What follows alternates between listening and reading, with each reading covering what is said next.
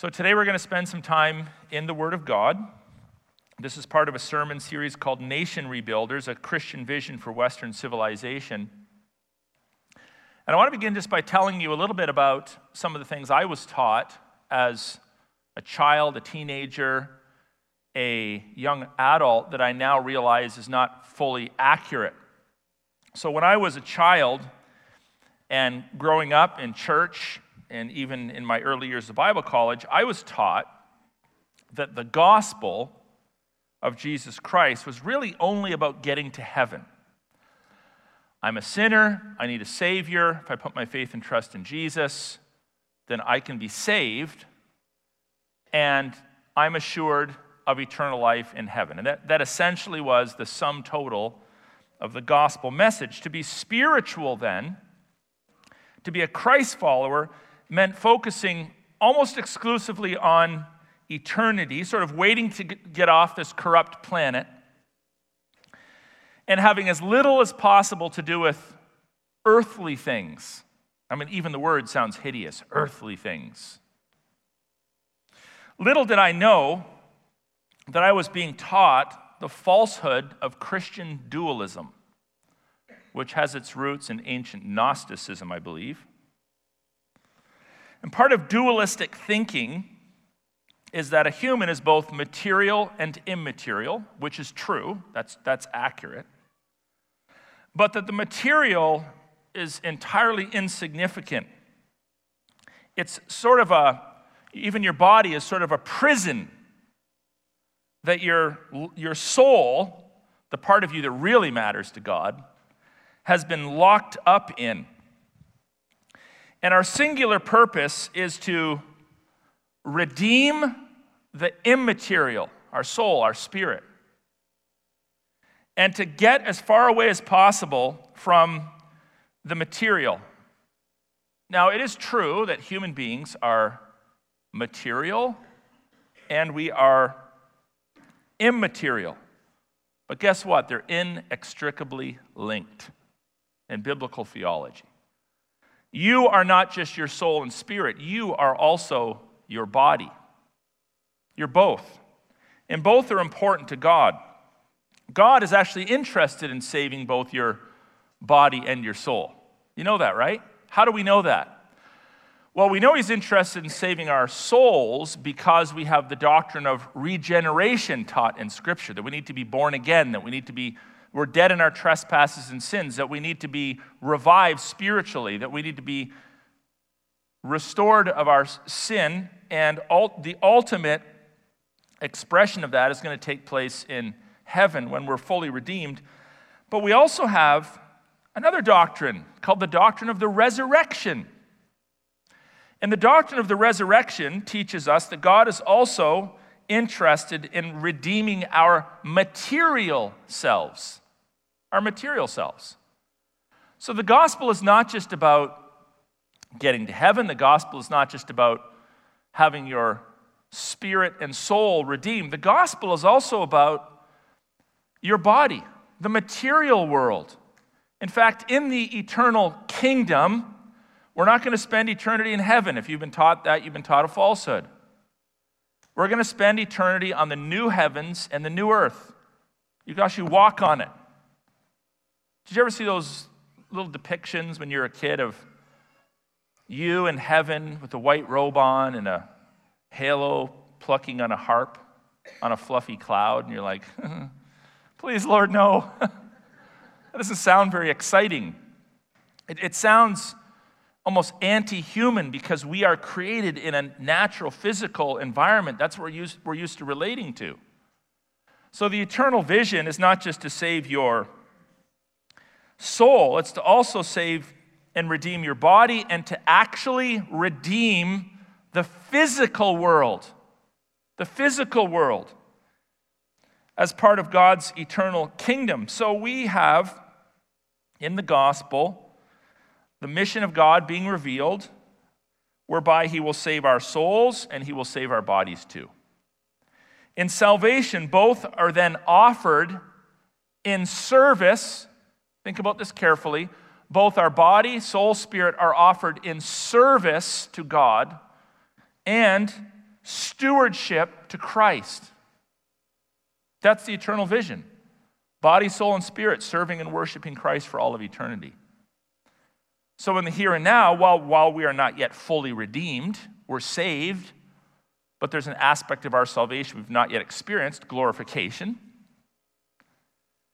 We are offering our body, soul, spirit as living sacrifices to God.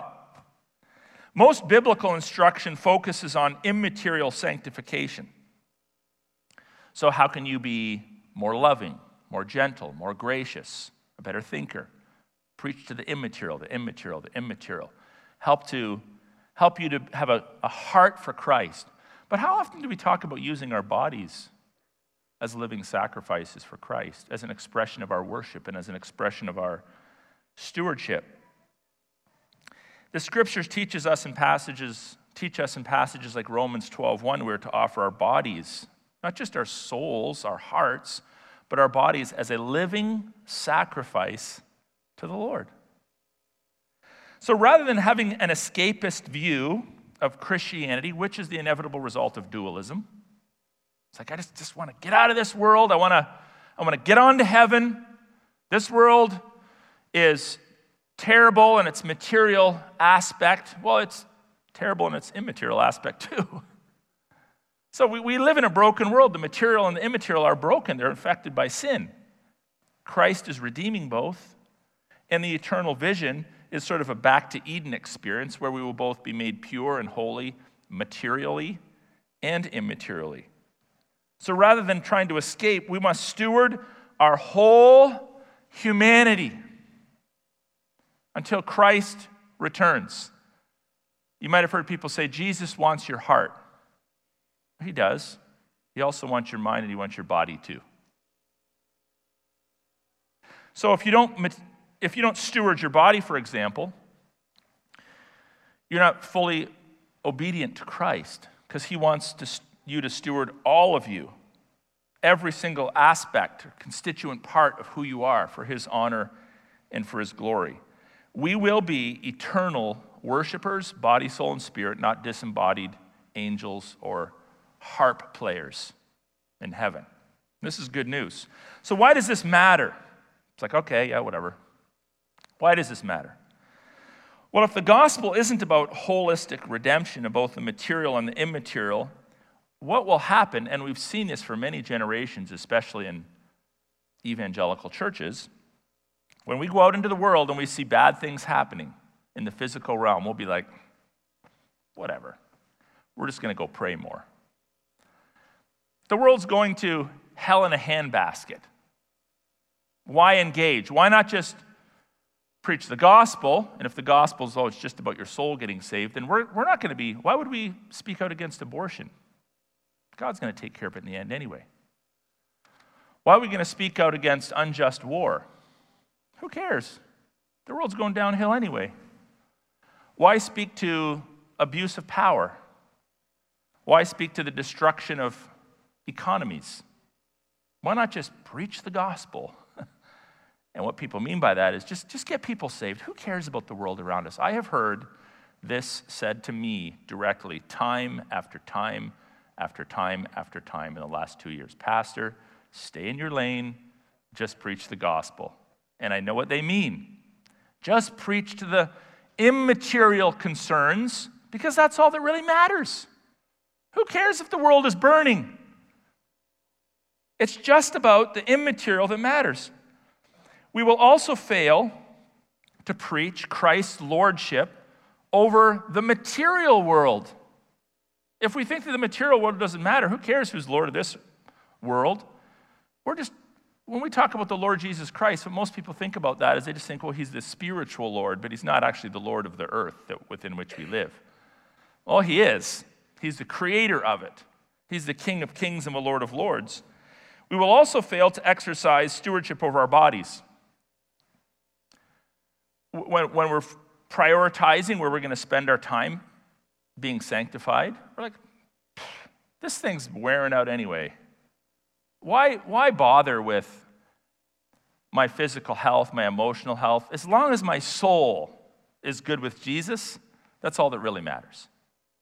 And again, this is because, even if you've never heard the word, it's because of the false teaching of Christian dualism.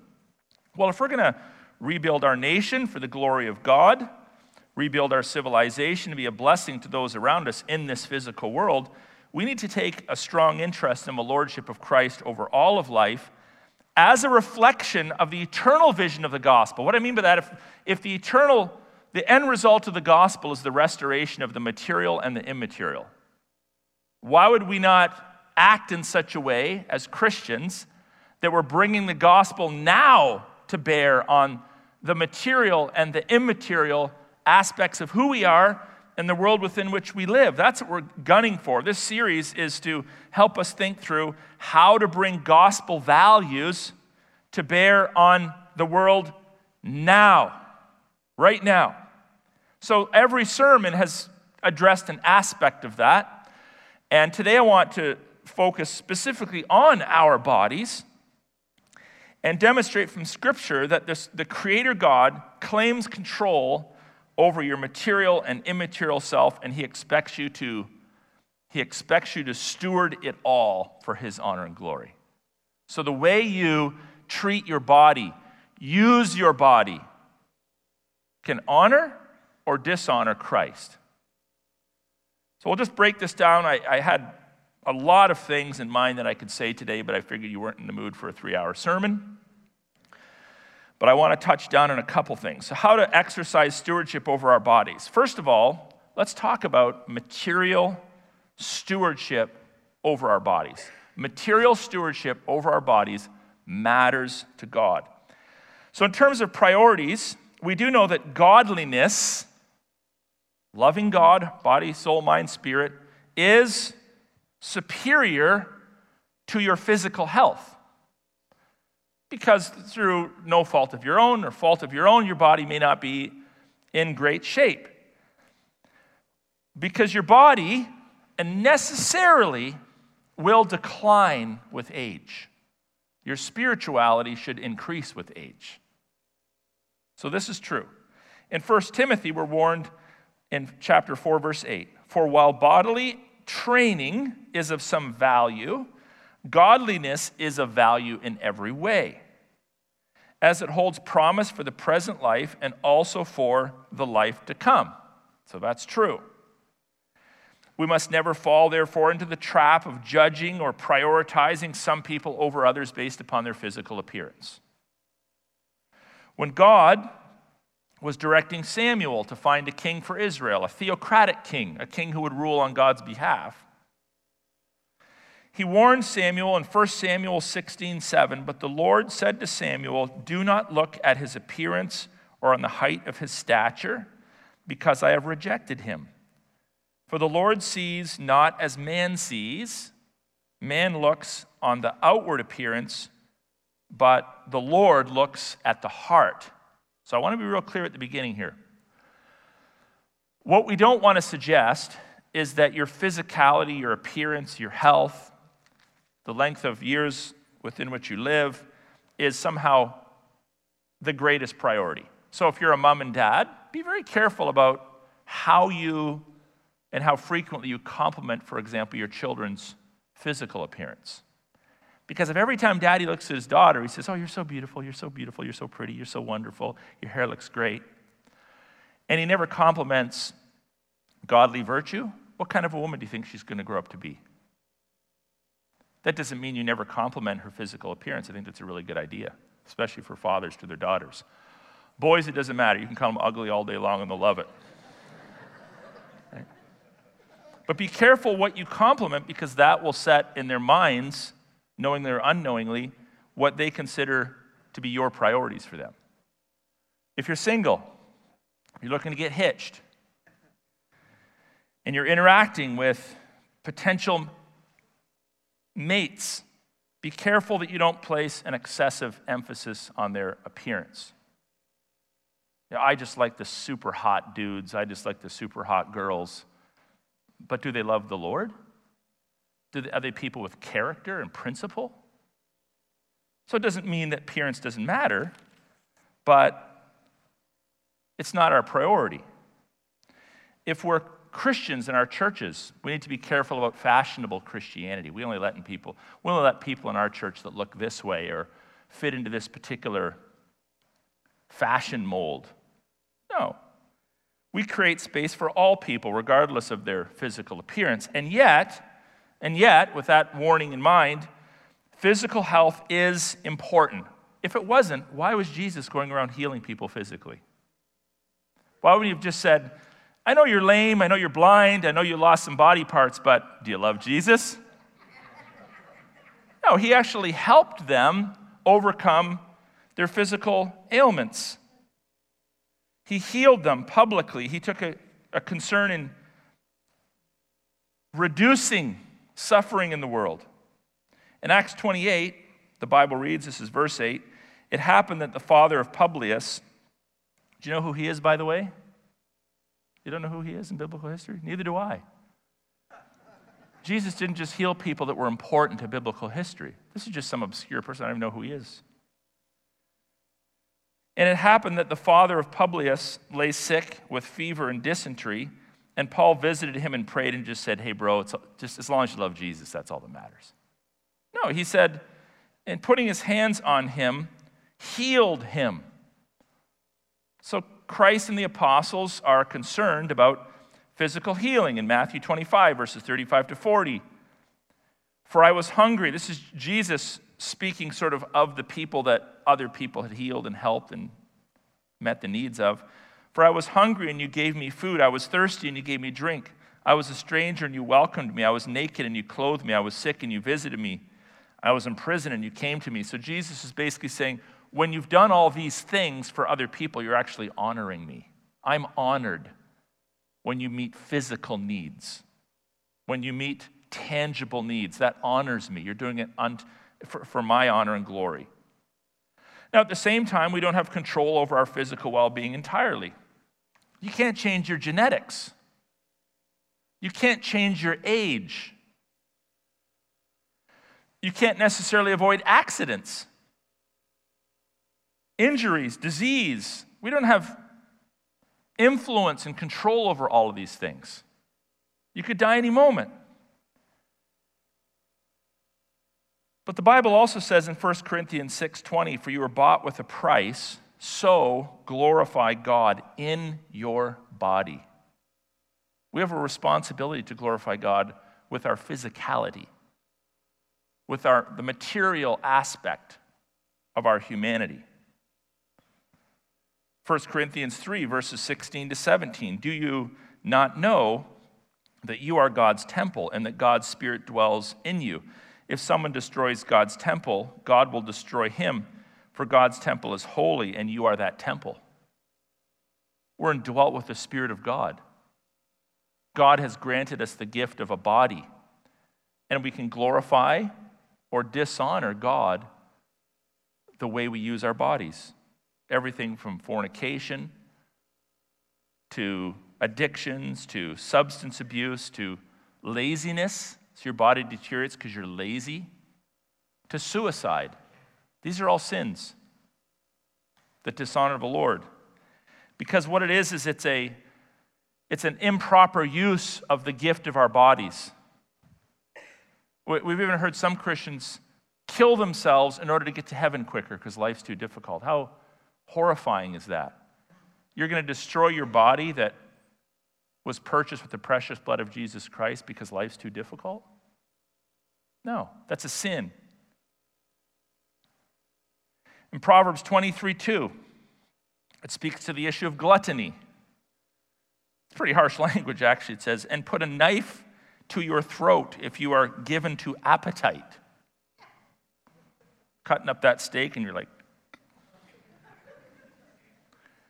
So God is concerned about the way we use our bodies. If you want to study biblical dietary laws in Leviticus 11, and you actually study them out, they make a lot of sense in the context within which they're written. Certain foods were banned because the foods that were banned were generally the ones more susceptible to give you bacteria, especially in ancient times when they didn't understand microbiology and how to cook. So it made sense. Certain animals were more likely or less likely to have parasites or bacteria than other animals, depending on what they ate and how they functioned. And so when you looked at an animal, you're like, is it something that scoots around in the bottom of dirty rivers and eats dead things? Or is it something that's out in the plains eating fresh green grass every day? Which is more likely to hurt you? So there were dietary laws in place. So the Bible's clear in terms of our humanity, in terms of our physicality, that we have a responsibility to steward our bodies as an expression of our thankfulness that God has redeemed and is continuing to redeem us and will ultimately redeem us when our bodies are resurrected and we have our glorified bodies for all of eternity to honor and glorify Him. So what are some of the roadblocks to body stewardship? Well, as I've mentioned already, dualism is a big one because it impedes our stewardship and increases sin as we care less and less about our physicality and just try to focus on our spirituality. Another roadblock to body stewardship is culture. We live in a culture full of foodies. We overeat, we throw out leftovers, we have very little appreciation for the amount of food that God has given to us, especially in this culture. To the point, if you think about it, it's kind of weird that we overeat and then we go to the gym to burn the calories that we paid for by buying too much food. It's kind of like, you fill up your car with gas. It's expensive. Food is expensive. Gas is expensive. And then we discard a lot of our food or we overeat and just burn it off. It's like, I'm going to the gas station, I'm filling up, but I'm not comfortable with it being on full, so I'm going to bomb around the block a few times. I like to waste fuel. I always like to fill it, but I prefer to burn a quarter of a tank needlessly every week or every few days just because. It doesn't make sense. It's great to go to the gym if you actually want to improve your body condition, but there's many people that overeat knowingly and then pay more money to go to a gym to throw away the calories they just paid for. It's a strange culture. But if ancient culture showed up today, they'd be like, what? A bunch of weirdos. We don't get this at all. It doesn't even make sense. Statism, that's another roadblock. Coercive medicine, the idea that the state knows what's best for you and they will make the decisions that they want for you and you will not push back. It's a violation of Romans 14:23. Speaking of meat in this context offered unto idols and food that was offered to idols, but same principle applies. Folks, there's certain things that you're going to feel comfortable doing that I won't. And there's certain things that I will feel comfortable doing that some of you won't. Not everything is black or white. There are certain things that affect us differently.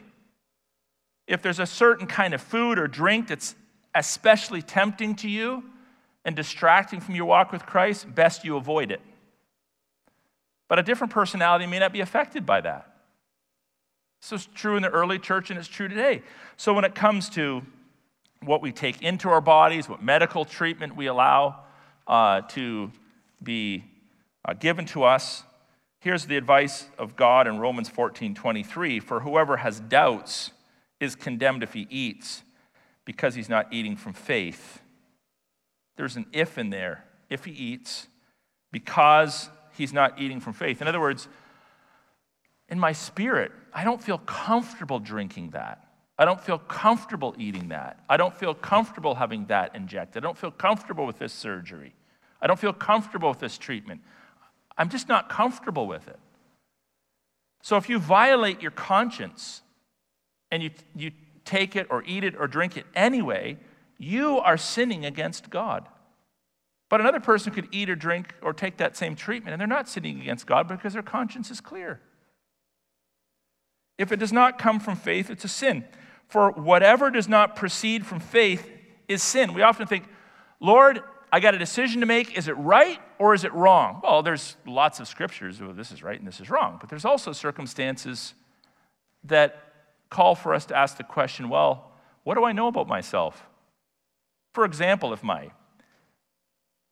I used to be a drunk and my brothers are drunks and my cousins are drunks and my dad was a drunk and my grandpa was a drunk, maybe not wise for you to drink, right?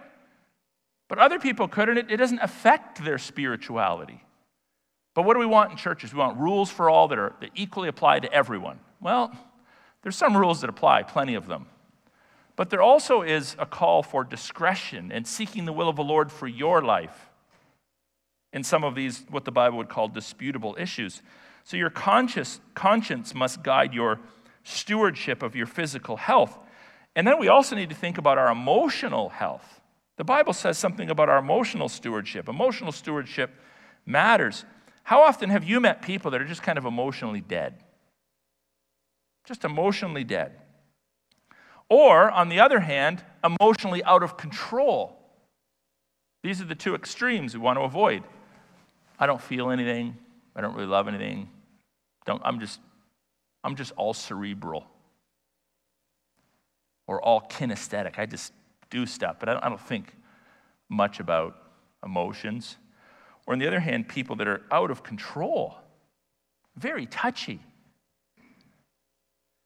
We know this is part of our broken humanity. The first baby ever born on planet Earth got so angry and jealous he killed his brother Abel. The first one. He wasn't watching slasher movies. They didn't exist. But he killed his own brother. And people on these extremes tend to struggle to grow in Christ or maintain meaningful relationships or ever really be at peace with life.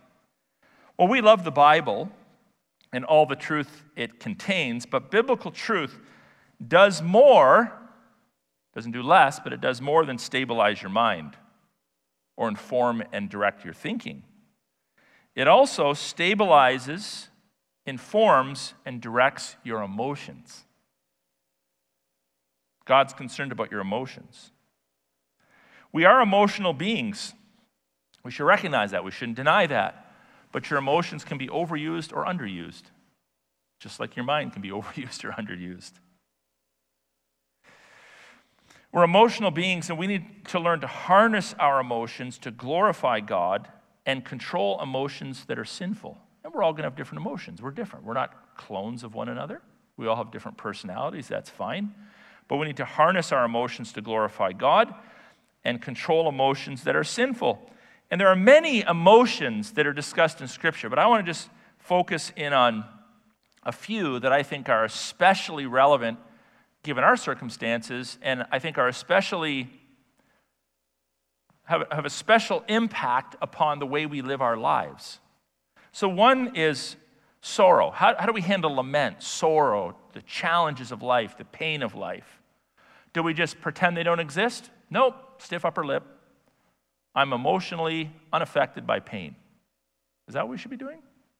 Or over the other side, should we just be triggered by just freaking out, losing our cool, getting stressed out, anxious every time there's a challenge we experience that is tough? No. The Bible frames lament, the proper and godly expression of sorrow, as a godly thing. In Romans 12:15, it says, "Rejoice with those who rejoice and weep with those who weep." It's okay to cry. It's okay to cry. It's okay to be upset. You're not an ungodly person because you're upset with the challenges of life. In fact, in John 11:35, we're told Jesus wept. The perfect, eternal Savior of the world wept. Now, in English, that is the shortest verse in the Bible, but it's not the shortest verse in the Greek New Testament. This is just a sidebar for fun, because I know many of you like Bible trivia. It's actually 3 Greek words there that are translated as Jesus wept. And then we have in 1 Thessalonians 5:16 and 17, rejoice always and pray increasingly. Those are 2 words as well, but there's more letters to them, so Jesus wept is still the shortest in English. But those actually are composed of 2 Greek words.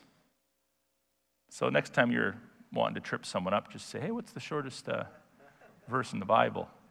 And then they say, oh, Jesus wept. Actually, it's not. There's 2 verses that are longer in English, but shorter in Greek. Nevertheless, we have Jesus saying he wept. It didn't mean that he cried at everything. And his weeping was connected to righteousness and godliness. He wept at the brokenness and struggles that he saw in the world. He just weep at everything. Oh, it's too cold today. Ooh. I didn't get that raise I hoped for. Ooh. Didn't weep at everything. But he wept for important things as an expression of his full humanity. So we are given the green light in Scripture to weep, to cry, to be upset with life. But we're not given the green light to let it dominate us to the point we don't have peace. We can't function. We can't meaningfully conduct ourselves in relationships because we're so concerned about being hurt. Newsflash, being human, being in relationship, means you are necessarily and inevitably putting yourself in the place of being hurt. Sometimes people leave church like, I left church because I was hurt. You didn't think you would be? If you're in relationships, you're going to be hurt. I've hurt my wife. She's hurt me. And we love each other dearly. I've hurt some of you, and some of you have hurt me. But we learn from it, we forgive, and we move on. You can't insulate yourself from all pain. It's impossible. The second major emotion that often trips people up is anxiety. Anxiety is not godly. In Philippians 4, you need to memorize this one if you especially struggle with anxiety. Verses 6 and 7 says, do not be anxious about anything. You know what that means? Do not be anxious about anything. That's what it means. Anything is inclusive of everything. Do not be anxious about anything. So what do we do then when we're presented with something that tempts us to be anxious?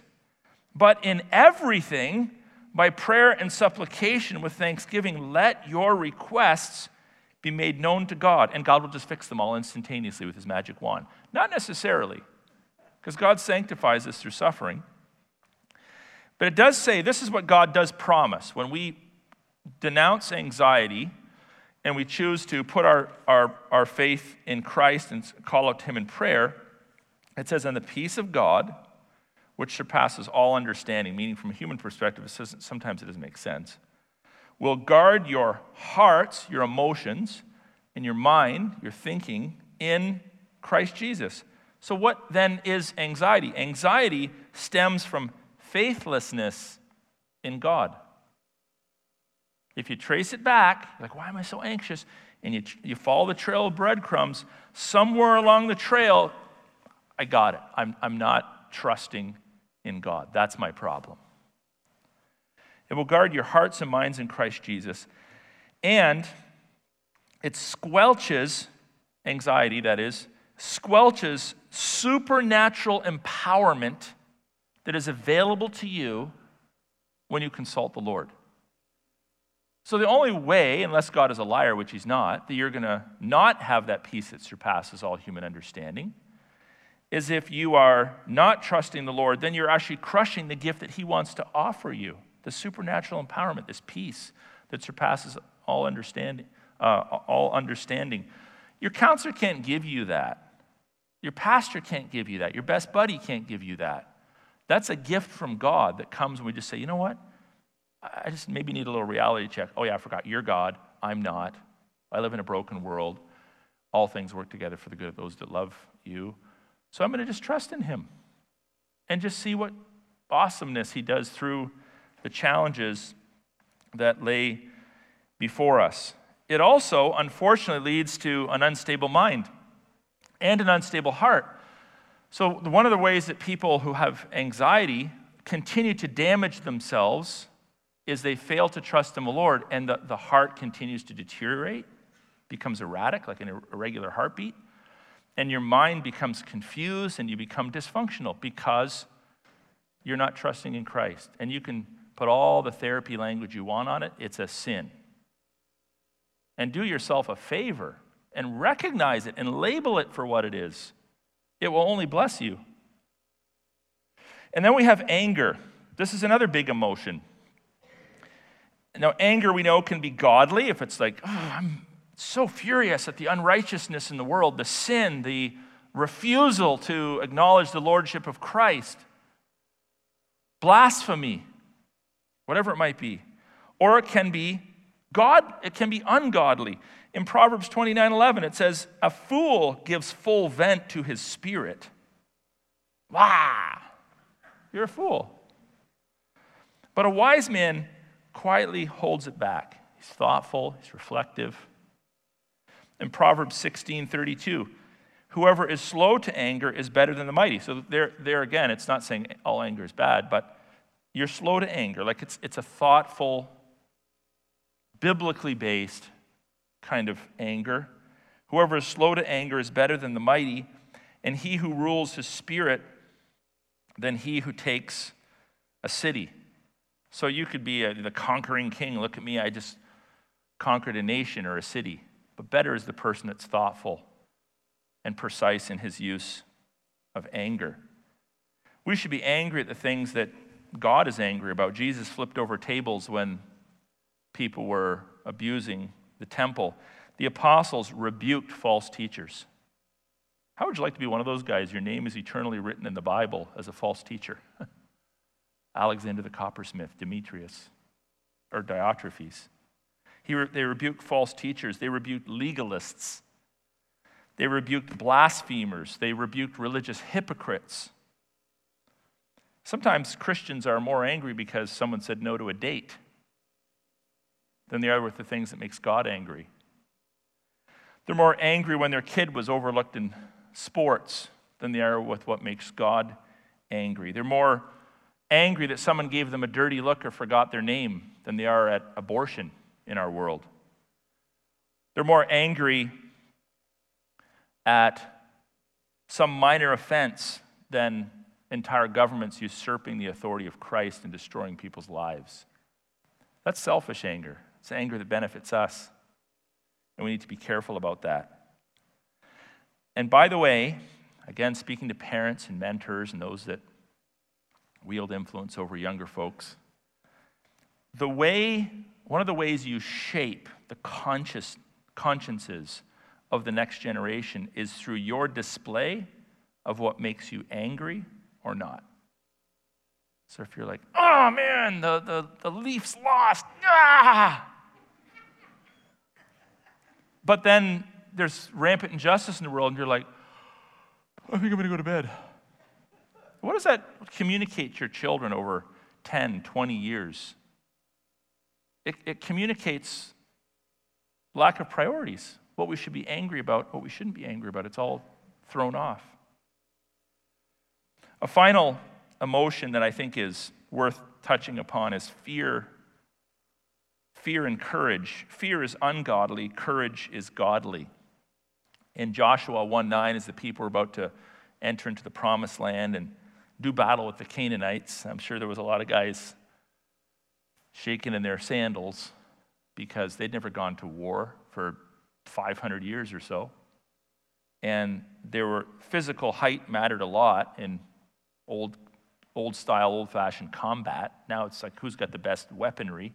Back then, you step onto a battlefield, you're 5'2", and you're looking at a 7'2" giant. That's intimidating. But here's God's advice. Have I not commanded you? So this is a rule. Be strong and courageous. Do not be frightened and do not be dismayed. For the Lord your God is with you wherever you go. Fear, when God says go and you're like, I'm kind of scared.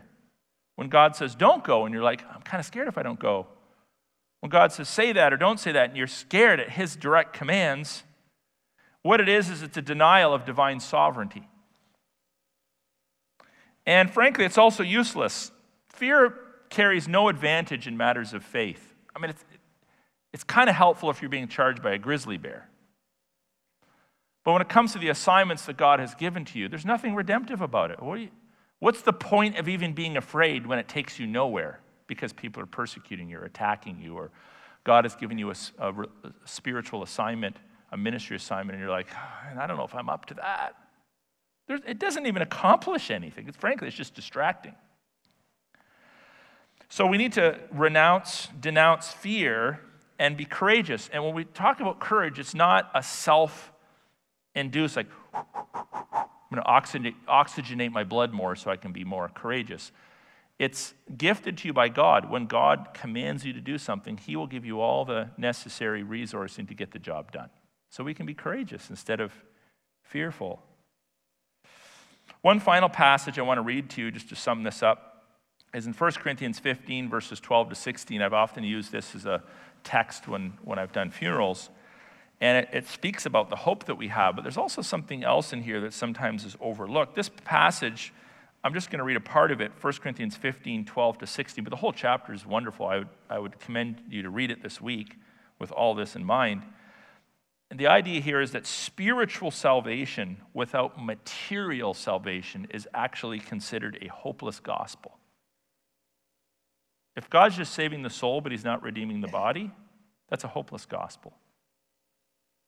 Verse 12, now if Christ is proclaimed as raised from the dead, how can some of you say that there is no resurrection of the dead? This is part of like the early dualistic Gnostic heresies that were sweeping through the Greco-Roman world.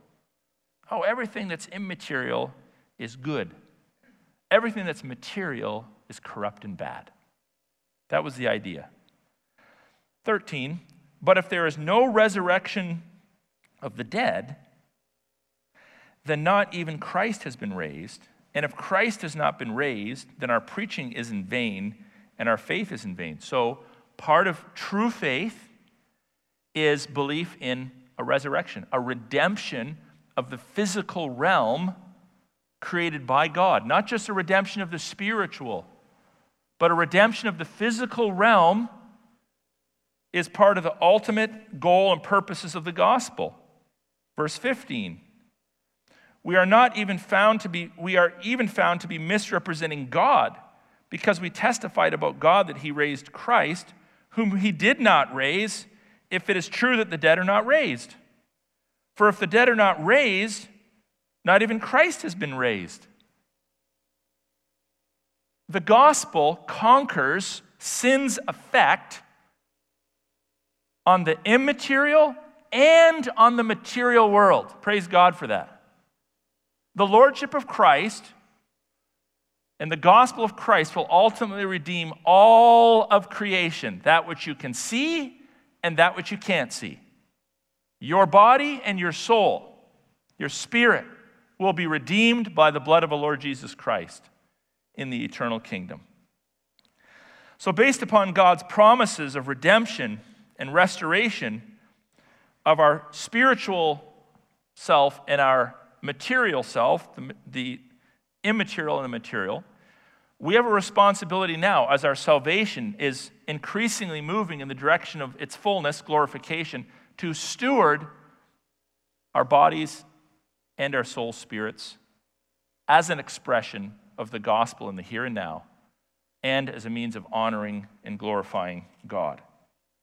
So now that this is true, in recognition of God's grace, through which our souls will one day be made perfect and our bodies will one day be made new, we will seek to honor and glorify God, body, soul, and spirit. And in doing so, put the fullness of the gospel on display and also be a blessing to one another and a blessing to the world around us.